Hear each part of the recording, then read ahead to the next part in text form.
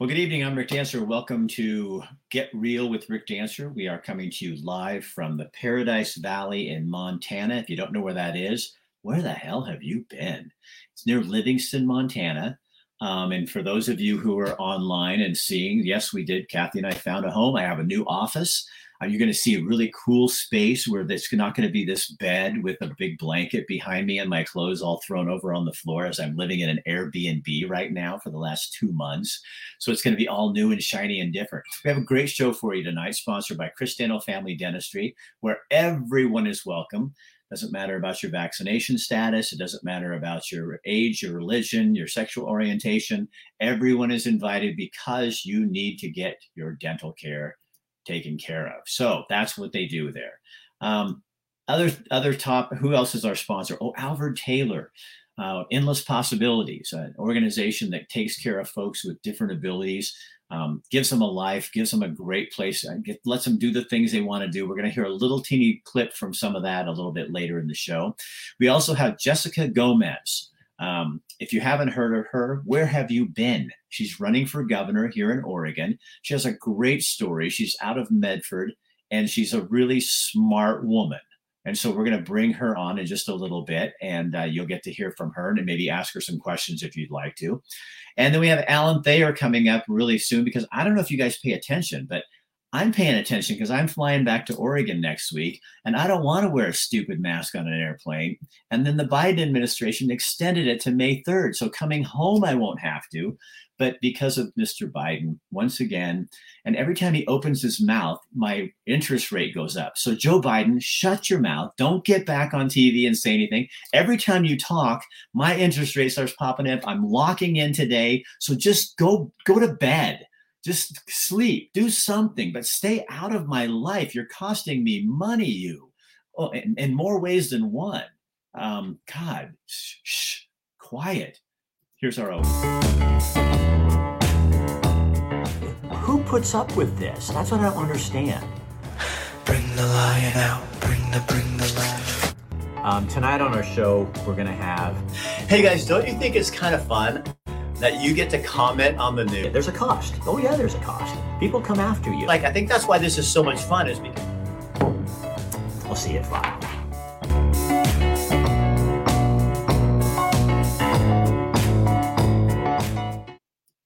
And Long Rich, you know what? You're right.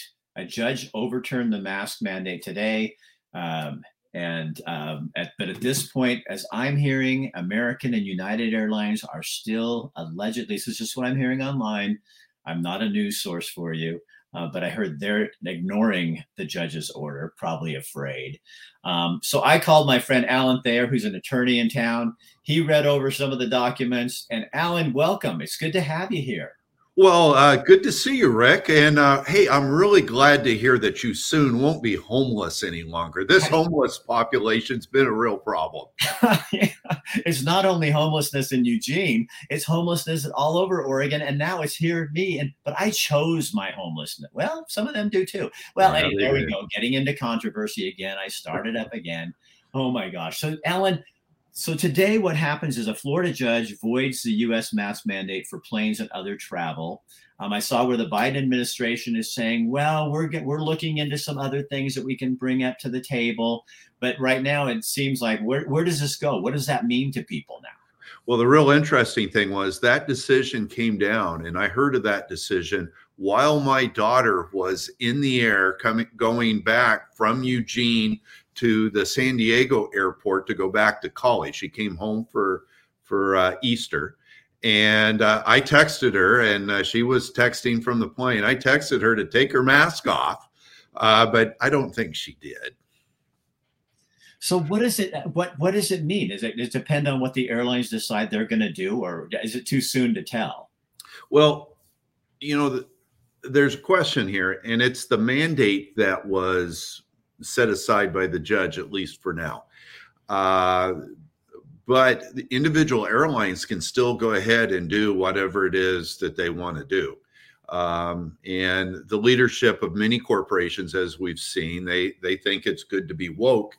And so they may continue to require it, even if the Department of Transportation and the Centers for Disease Control no longer impose that mandate. Because this is something people haven't really been watching, because I was reading on this case and I talked to an expert with Flyers Rights, Mr. Paul Hudson. I'm going to try to get him on tomorrow night. But he was saying this is a case that happened last July, and people, the media, like, because they're too busy, talking about something trivial like, what Will Smith did or something.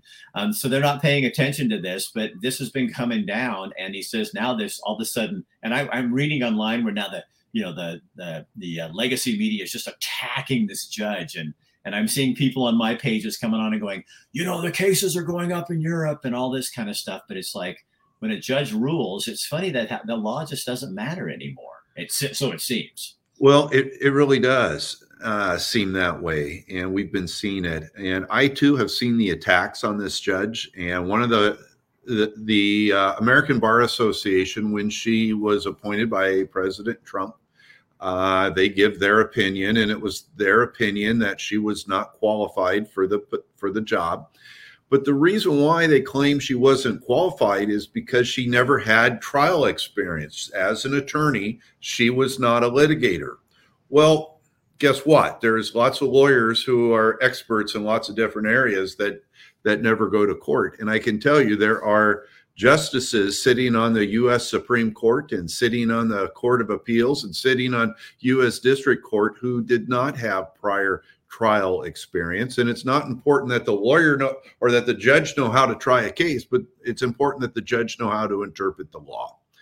And I have read her 59-page opinion in the last hour, and I haven't read the briefs. I didn't participate or listen to the oral arguments, but at least on its face, the judge's reasoning seems quite sound. And in fact, in her opinion, she's quoting opinions by former Chief Justice Thurgood Marshall, who was the liberal icon on the court. And where at one time they are worried about abuse of federal power, and that was true back in the Marshall years. Now they say, well, now that we're in position, we want to go ahead and abuse the power. Why are you stopping us? It's interesting. And I imagine there will be commentators who question her analysis, but the people who have been criticizing her now, it's kind of the typical thing. Let's call someone names rather than address the specifics of the argument that they're advancing. Right. Well, what I find really, really interesting and so hypocritical, when do you ever hear the media going after a Biden-appointed judge or a Clinton-appointed judge? You never start off the sentence with a Clinton-appointed judge or an Obama-appointed judge, but Donald Trump is like a big booger on their finger, and they just can't get it off. So anything that he touches, it's so funny is, whether you like him or you don't like him, he sure has impacted every aspect of our life, and these people just can't let it go.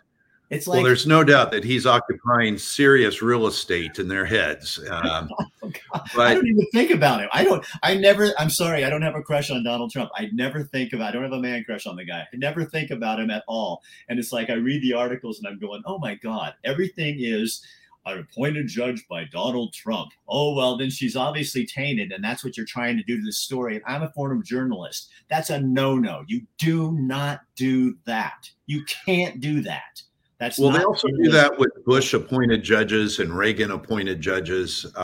Anyone appointed by a Republican must be bad. Yeah. So we're going to have to just wait this out and see kind of what happens to figure it out. Is that what you're telling me? Well, this isn't the first time that a CDC rule has been struck down. The CDC used a particular statute for three different purposes. And first of all, it was to ban cruise ship travel. And then they also used it to prevent landlords from evicting tenants if the tenants choose not to pay. And they all used the same statutory authority. And then the third one was the mask mandates. And now each of those three rulings have been held to be unenforceable under the same statute. And I suspect that the Biden administration will not appeal this, but I'll suspect that they are doing what they did with some of the OSHA requirements is, well, we'll come back and try to figure out another way to do it. Right. And so far they haven't. And all that really matters is if the public scares the airlines or makes it, but the airlines don't want this. They've been trying to fight it, as I've been reading. And it's like, but when public pressure comes on and people get out there, it's like, you know what? It doesn't matter if it's legal or if it's the law or it violates the law. If people and culture supports it, and the big companies don't have the balls to stand up to it and say, we're going to do this, then it'll just hang on. And oh gosh, it drives me crazy. Well, the mask case I've been excited about, but I don't think there hasn't been a ruling yet, is one filed by a number of pilots. 10 pilots, most of them are Southwest pilots, but they get into the argument that the masks are experimental, emergency use authorized, and you can't force someone to use a emergency use authorized medical device, which actually relates back to the vaccination requirement as well. And if I were the Biden administration, I would think losing this case would be a lot better than losing the case by the Southwest airline pilots. Yeah. Well, if you were in the Biden administration, we wouldn't have inflation. We wouldn't have. We'll be able to buy gas for $2 a gallon. Alan, thank you so much for coming on quick notice, as you did. And then email me about that other topic, because, yes, I want to do that in the first week of May. We'll bring that on, okay? Hey, good to see you. Congratulations on the house. Good job. Hey, thanks, man. Yeah, I'm going to be home full or whatever. Thanks, buddy. So one of our sponsors is Albert Taylor, Endless Possibilities, and they're such an awesome group. And I talked to Mark recently about the why. You know, Simon always talks about the why you do what you do. And I think a lot of people right now are tired of they've seen through COVID, you've seen that, you know, life is short and you got to live as you live. And they're tired of doing jobs they don't like. They want a meaningful job where they come home at the end of the day, and it may have been hard, but they knew they did something of value. It's, you know, Simon Sinek is very popular these days with why. Well, the why and DD, not a lot of ambiguity there. Okay. You know, I don't have to spend a lot of time explaining to new employees what we do and why we do it. It's very, very apparent, you know, versus, you know, you look at other things and, you know, you look at it and say, you know, kind of what do we do? You know, why do we matter?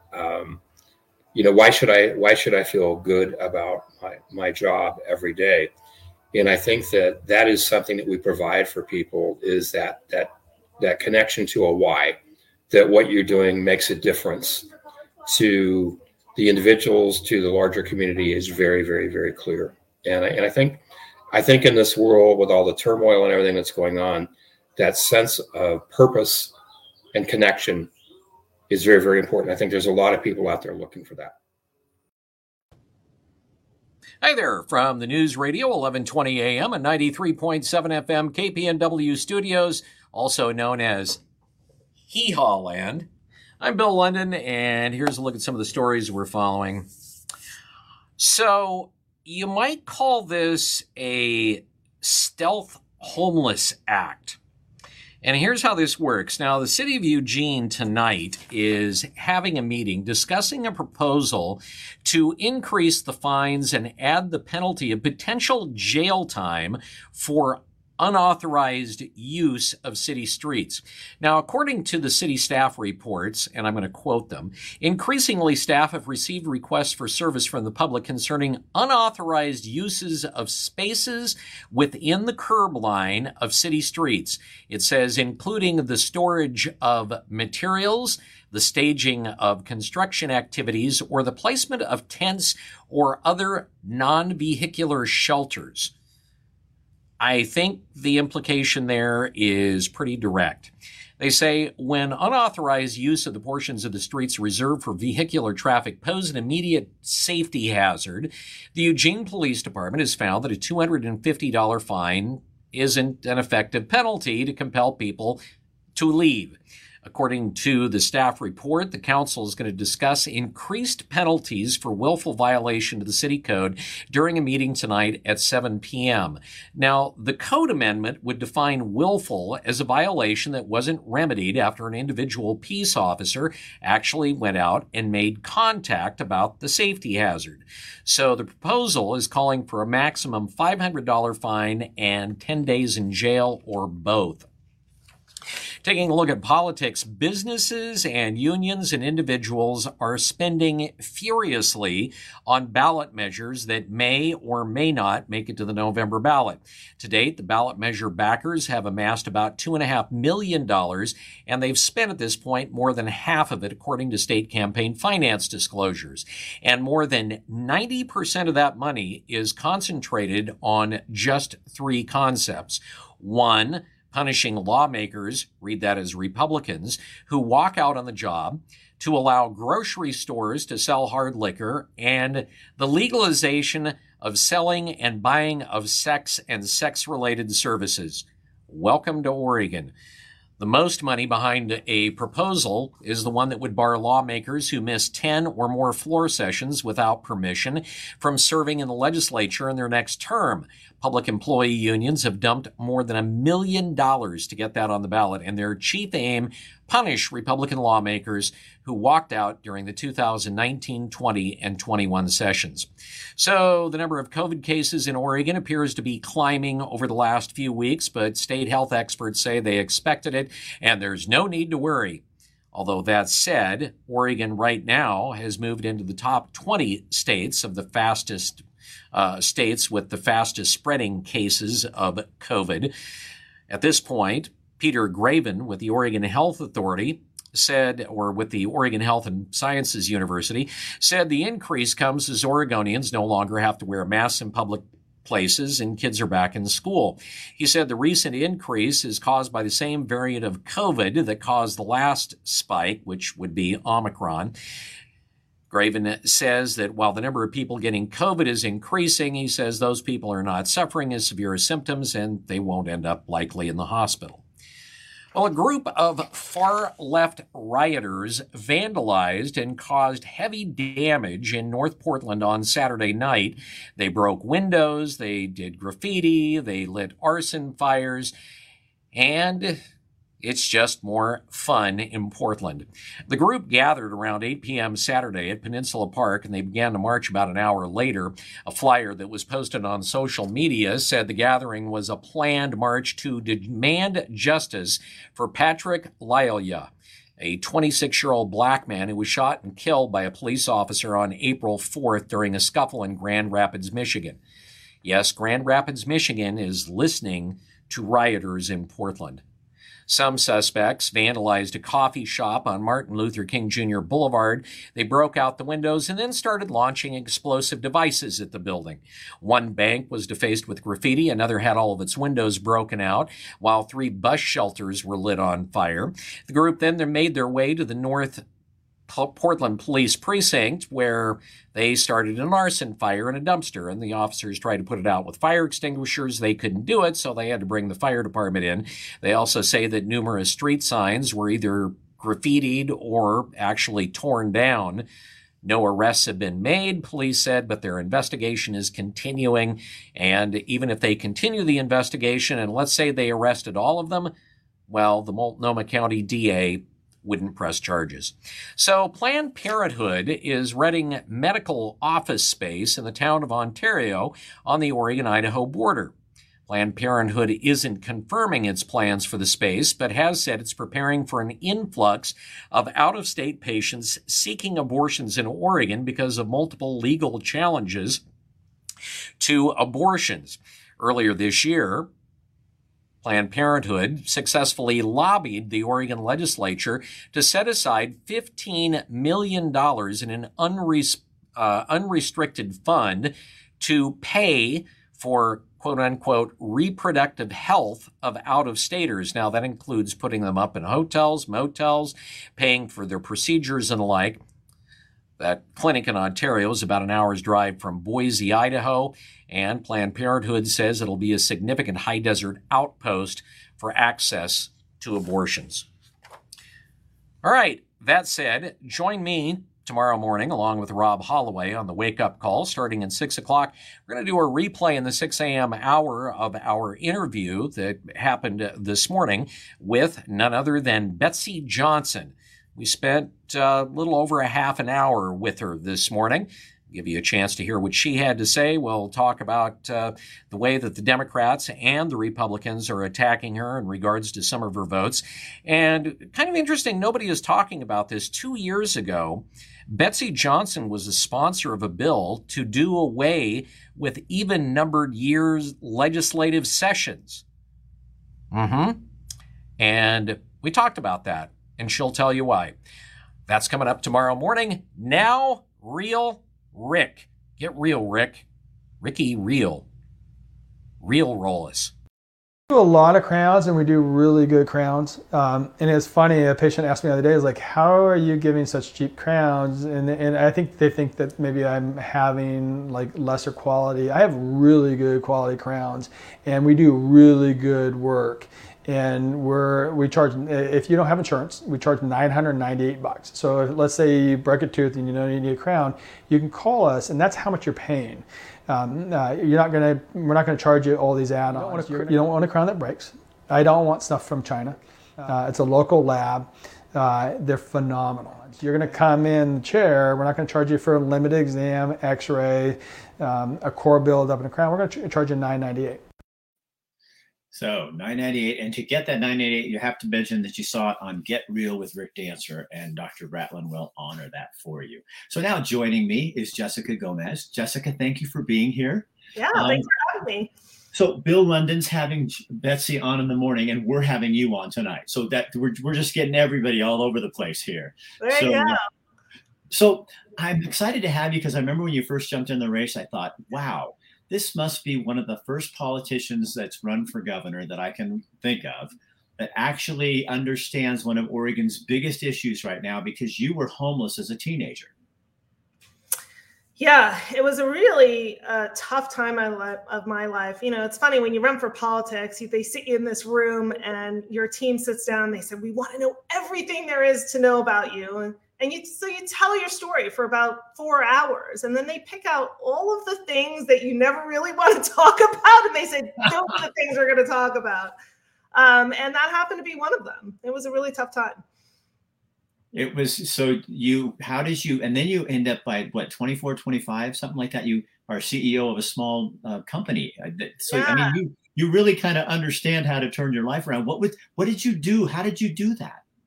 You know, you don't do it alone, right? I had a lot of help, but it's good decision making. It's the right support, and it's not giving up and not believing that you can't do it, right? And there's this element of, I believe, feeling that sense of responsibility to do what you can, to do a good job, to be a good example for others in your life, and get out and do the work. So what do you want to do about the homelessness issue here in Oregon, especially, the bigger cities, as where it's Portland, Eugene, Salem, we're seeing it overrun. What's your plan for those areas? So it's really interesting. When I was a kid, living out of a car, going through that really difficult time, at that time they called us throwaway kids. And it was, it was a lot of kids who experienced family trauma and were getting out of really difficult situations. And I look at the situation that we have now, and what I see is this is really being fueled by addiction. And in some cases, mental health. So you have a whole population of people that are struggling with alcohol, methamphetamines, heroin, fentanyl. And they're to the point where they've burned every single bridge that is possible to burn. And they are now at the bottom, right? They're really, they don't have a recourse at this point. And so they're camping in these urban areas. And so what we really need to do is address that underlying issue of addiction. That's going to be number one. So Jessica, how do we because whenever I've talked to people on the street, especially, lately, not 10 years ago, but in the last 5 years, it's like, especially in Eugene, where I used to live, it would be like people came there because we've legalized Measure 110. We've legalized drugs, small amounts of drugs. We provide medical care. We provide everything. People come here because it's like Club Med for anyone in the United States who's homeless or addicted. You know, they say we come here because we can get everything we need here. And that's not we don't want to be attracting. We want to be taking care of the people we have here that are truly homeless, but not attracting them to come here as economic development. Yeah, no, I agree. We have a very permissive culture around this. And when someone is addicted like that, right, they're looking for the quickest way to perpetuate that illness, to perpetuate that addiction. And we are really good at doing the very bare minimum to keep someone alive, but also keep them addicted, right? Because we're not dealing with the real problem. Exactly. So we're enabling and not actually providing the support that someone needs to get healthy. So what I want to do is really begin to address those. We need infrastructure. So the plan that I have is modeled after elderly care. So it's community-based. You can think of the traditional sort of elderly care community where you have 3 levels of care. The first is what you would see in memory care residence, where it's a closed facility. You can't just get up and leave. Then assisted living, and then independent living. And we need to do that for people who are struggling with these severe addictions that are on our streets, that are urban camping. And we need to start with that most secure level of care. And get them on the right medication, allow them to detox, deal with the mental health. And then once they're healthy enough, they can start making decisions for themselves. And we've got to, get them rehabilitated to the point where they can rejoin the communities the way they need to. See, I agree with you. I think every person I've had lots of friends who are from addiction and as friends now, and they're successful, but they say the thing that got them was getting put in jail or getting caught, getting locked up, something happening to force them to think about their life that way. And we don't do that. Now I see now where Eugene's, not mentioning homeless, but that's really what they're doing. And they're trying, just the fact that they won't mention that word, it's not a bad word. It's an actual thing, and it's that they won't mention it. It's that it's political. They don't want their little Tootsie Rolls stepped on. I'm worried about hurting someone's feelings or something like that. Listen, we gotta look. This is a situation where people need a swift kick in the butt or in the ass or whatever you want to say. But we've got to get this done. This is not okay. And the best way we can show people that we really care is by getting them healthy, and that means they can't go around and perpetuate their addiction. They've got to do the work, and we'll help you, but you have to participate. What's the other big issue for you in Oregon right now? I mean, if you look at another big issue that you really want to tackle, what would that be, Jessica? Yeah, so there's a couple. I think that the next is education. If we look at how people get to where they are, where they're really struggling long-term financially as an adult, in many cases, it really starts with having a poor education. And we've had that in Oregon for a long time. We're not graduating kids who are ready to compete in what we have now, which is a global job economy, right? A global job market. And so we've got to refocus on, the core academics, reading, writing, math, critical thinking skills. And then give parents actually also the support to help their kids be successful. Because we've got support for kids, but we don't actually have a lot of support for training parents on how to support their kids going through education. So that's going to be a big deal. And then I want to put in place a statewide apprenticeship model starting in high school and keep kids engaged in learning a career. Don't you think? I think one thing we've learned from COVID is, and now the importance of electricians, and contractors and plumbers and all those people that are really family wage jobs. And we've been guiding kids to underwater basket weaving careers and international studies, which where's that going to get you? It's like we need to be targeting kids at these jobs that really, when the shit hits the fan, I don't need another intellectual. Yeah. I need a plumber. Well, and even those people that go on to have engineering careers or go on to be intellectuals, those skills are still important. I learned my skills my business is microchip manufacturing. I learned those skills at work by practicing them. And that incredibly effective and really important in keeping kids engaged. How do you instill that sense of work back in people? I'm doing a video for a longtime businessman in Eugene who passed away in his 90s. He had a great career, but one of the things he said, and I quoted this down because I thought it was so profound, you're never going to make any, his name was Ross Murray.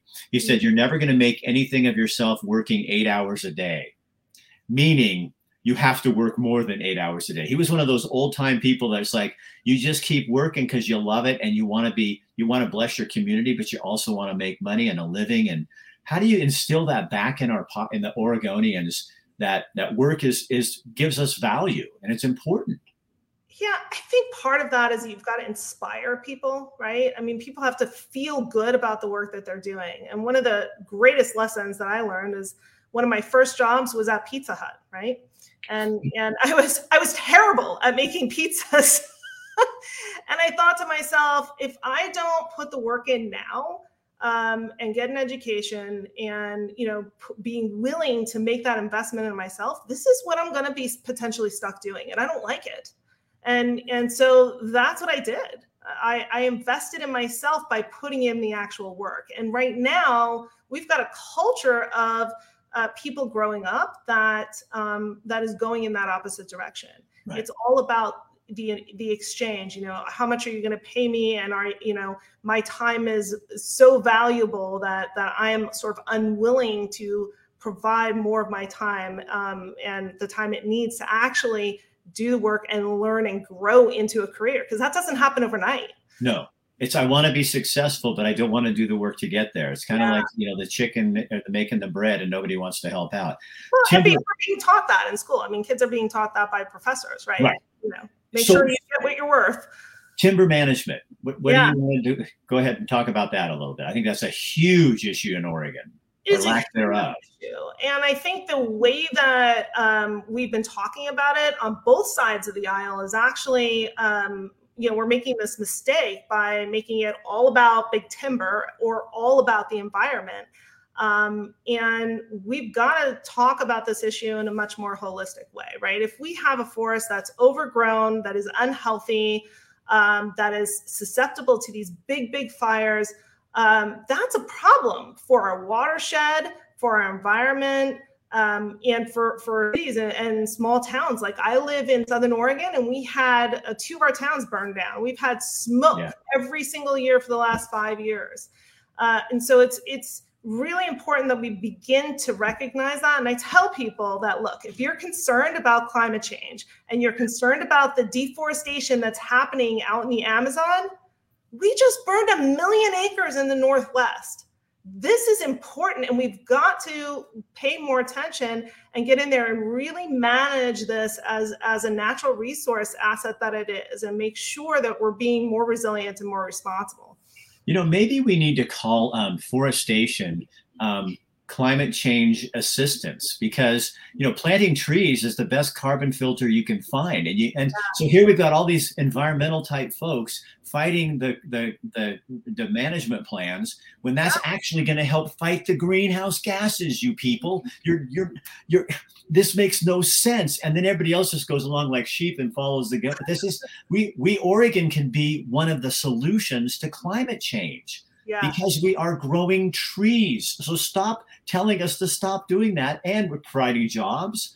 So, and no more forest fires, or at least limiting them. We got to limit it. I'll tell you something that'll probably, if you don't know this, it'll blow your mind, right?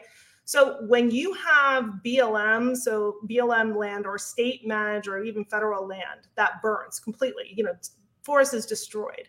We are only able to salvage 4%, around 4% of that timber. Now it's burnt. It's not really going to come back. 4%, that is the same amount that you're allowed to potentially harvest from a live and healthy forest. There is no distinction from something that's been being completely devastated by fire and something that's growing and thriving, right? And that leaves room for another fire hazard, because and it's dangerous. You have these tree stands that are there that are dead. They fall over, they decay, they emit more carbon, and we're not allowed to take them out when we can. When that happens on private or working forest lands, they clear it all out. They leave, certain sections alone for habitat and to help fertilize the ground. They replant almost immediately, and now you've got a chance for that to sort of revive itself, right?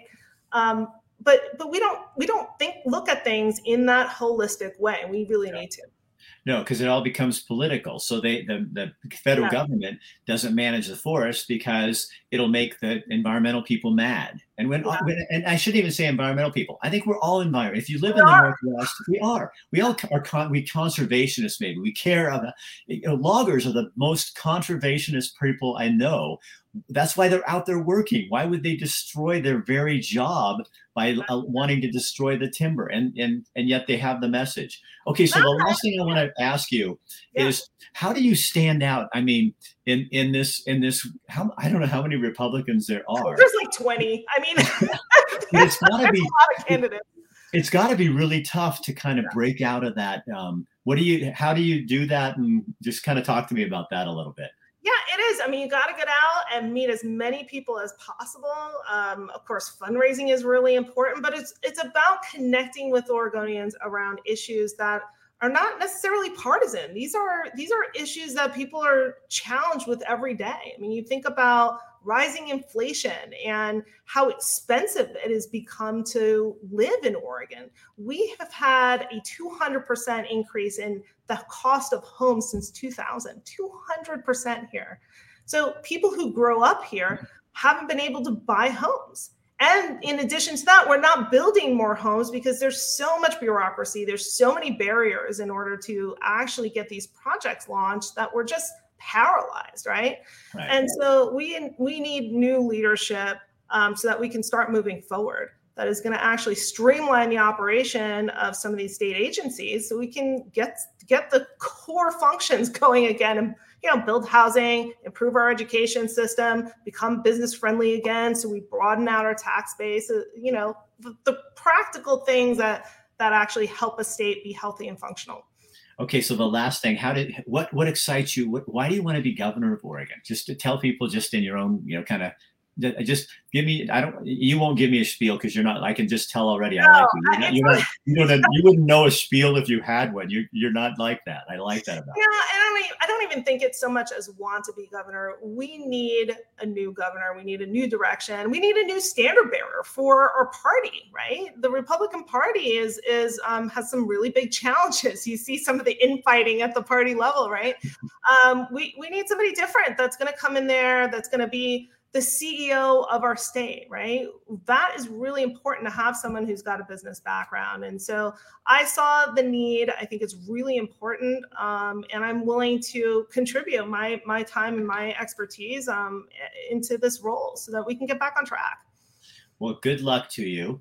And I wish you well. And don't let anybody tell you, what's your plan B? When I ran for Secretary of State, what's your plan B? I said, I don't have a plan B, because if you have a plan B, you're not serious about plan A. Oh, so, I know what it's going to be. I'm going to go back and run my business, raise my kids. Right. You'll see your family again. I have to do that anyway. But it'd be nice to have a young family in the governor's mansion too. That'd be kind of fun. Yeah. I don't know if we've ever had that, have we? I don't think so. No. So you'll be the first. There you go. Yeah. Jessica, thank you so much. And say hi to Michelle. Thank you. I will. All right. See you later. So again, that's Jessica Gomez. I like her. I think she's a real nice, normal person, who's really, really smart.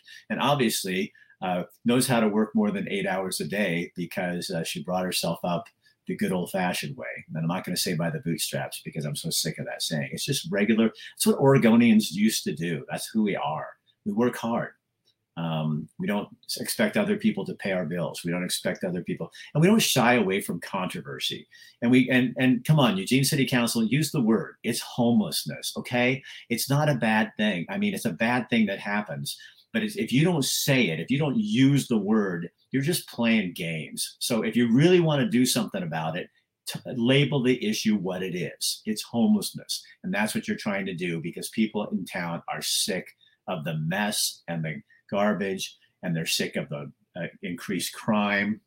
And that's in Portland as well. So maybe it's time city leaders stand up and start doing something, because I'll tell you what, if you don't do it, I'm not threatening you. I don't live there. But you know what?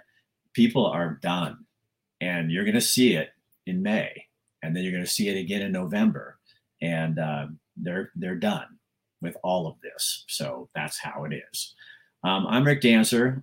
Glad to be here. Tomorrow night, we have our Elements Health Club and a woman who is working with people with Parkinson's on different programs, and they're seeing amazing results. So Kim Stark's going to be talking to her. On Wednesday, there's a little thing turned up in a Missoula school district recently where it was a last-minute assignment that was given to kids, not explained, but asking them questions about their sexuality and their classmates' sexuality. Well, it didn't go over with a lot of parents very well, and they're up in arms, and they contacted me and said, we want to come on your show. So they're going to be on here on Wednesday to talk about that. And then on Thursday, we're going to remember Chris Kilcullen, a police officer with Eugene who was murdered in a traffic stop 11 years ago. And on Friday is the anniversary of that date. And they're going to have a big memorial honoring thing out where the killing happened, out on 52nd and Thurston.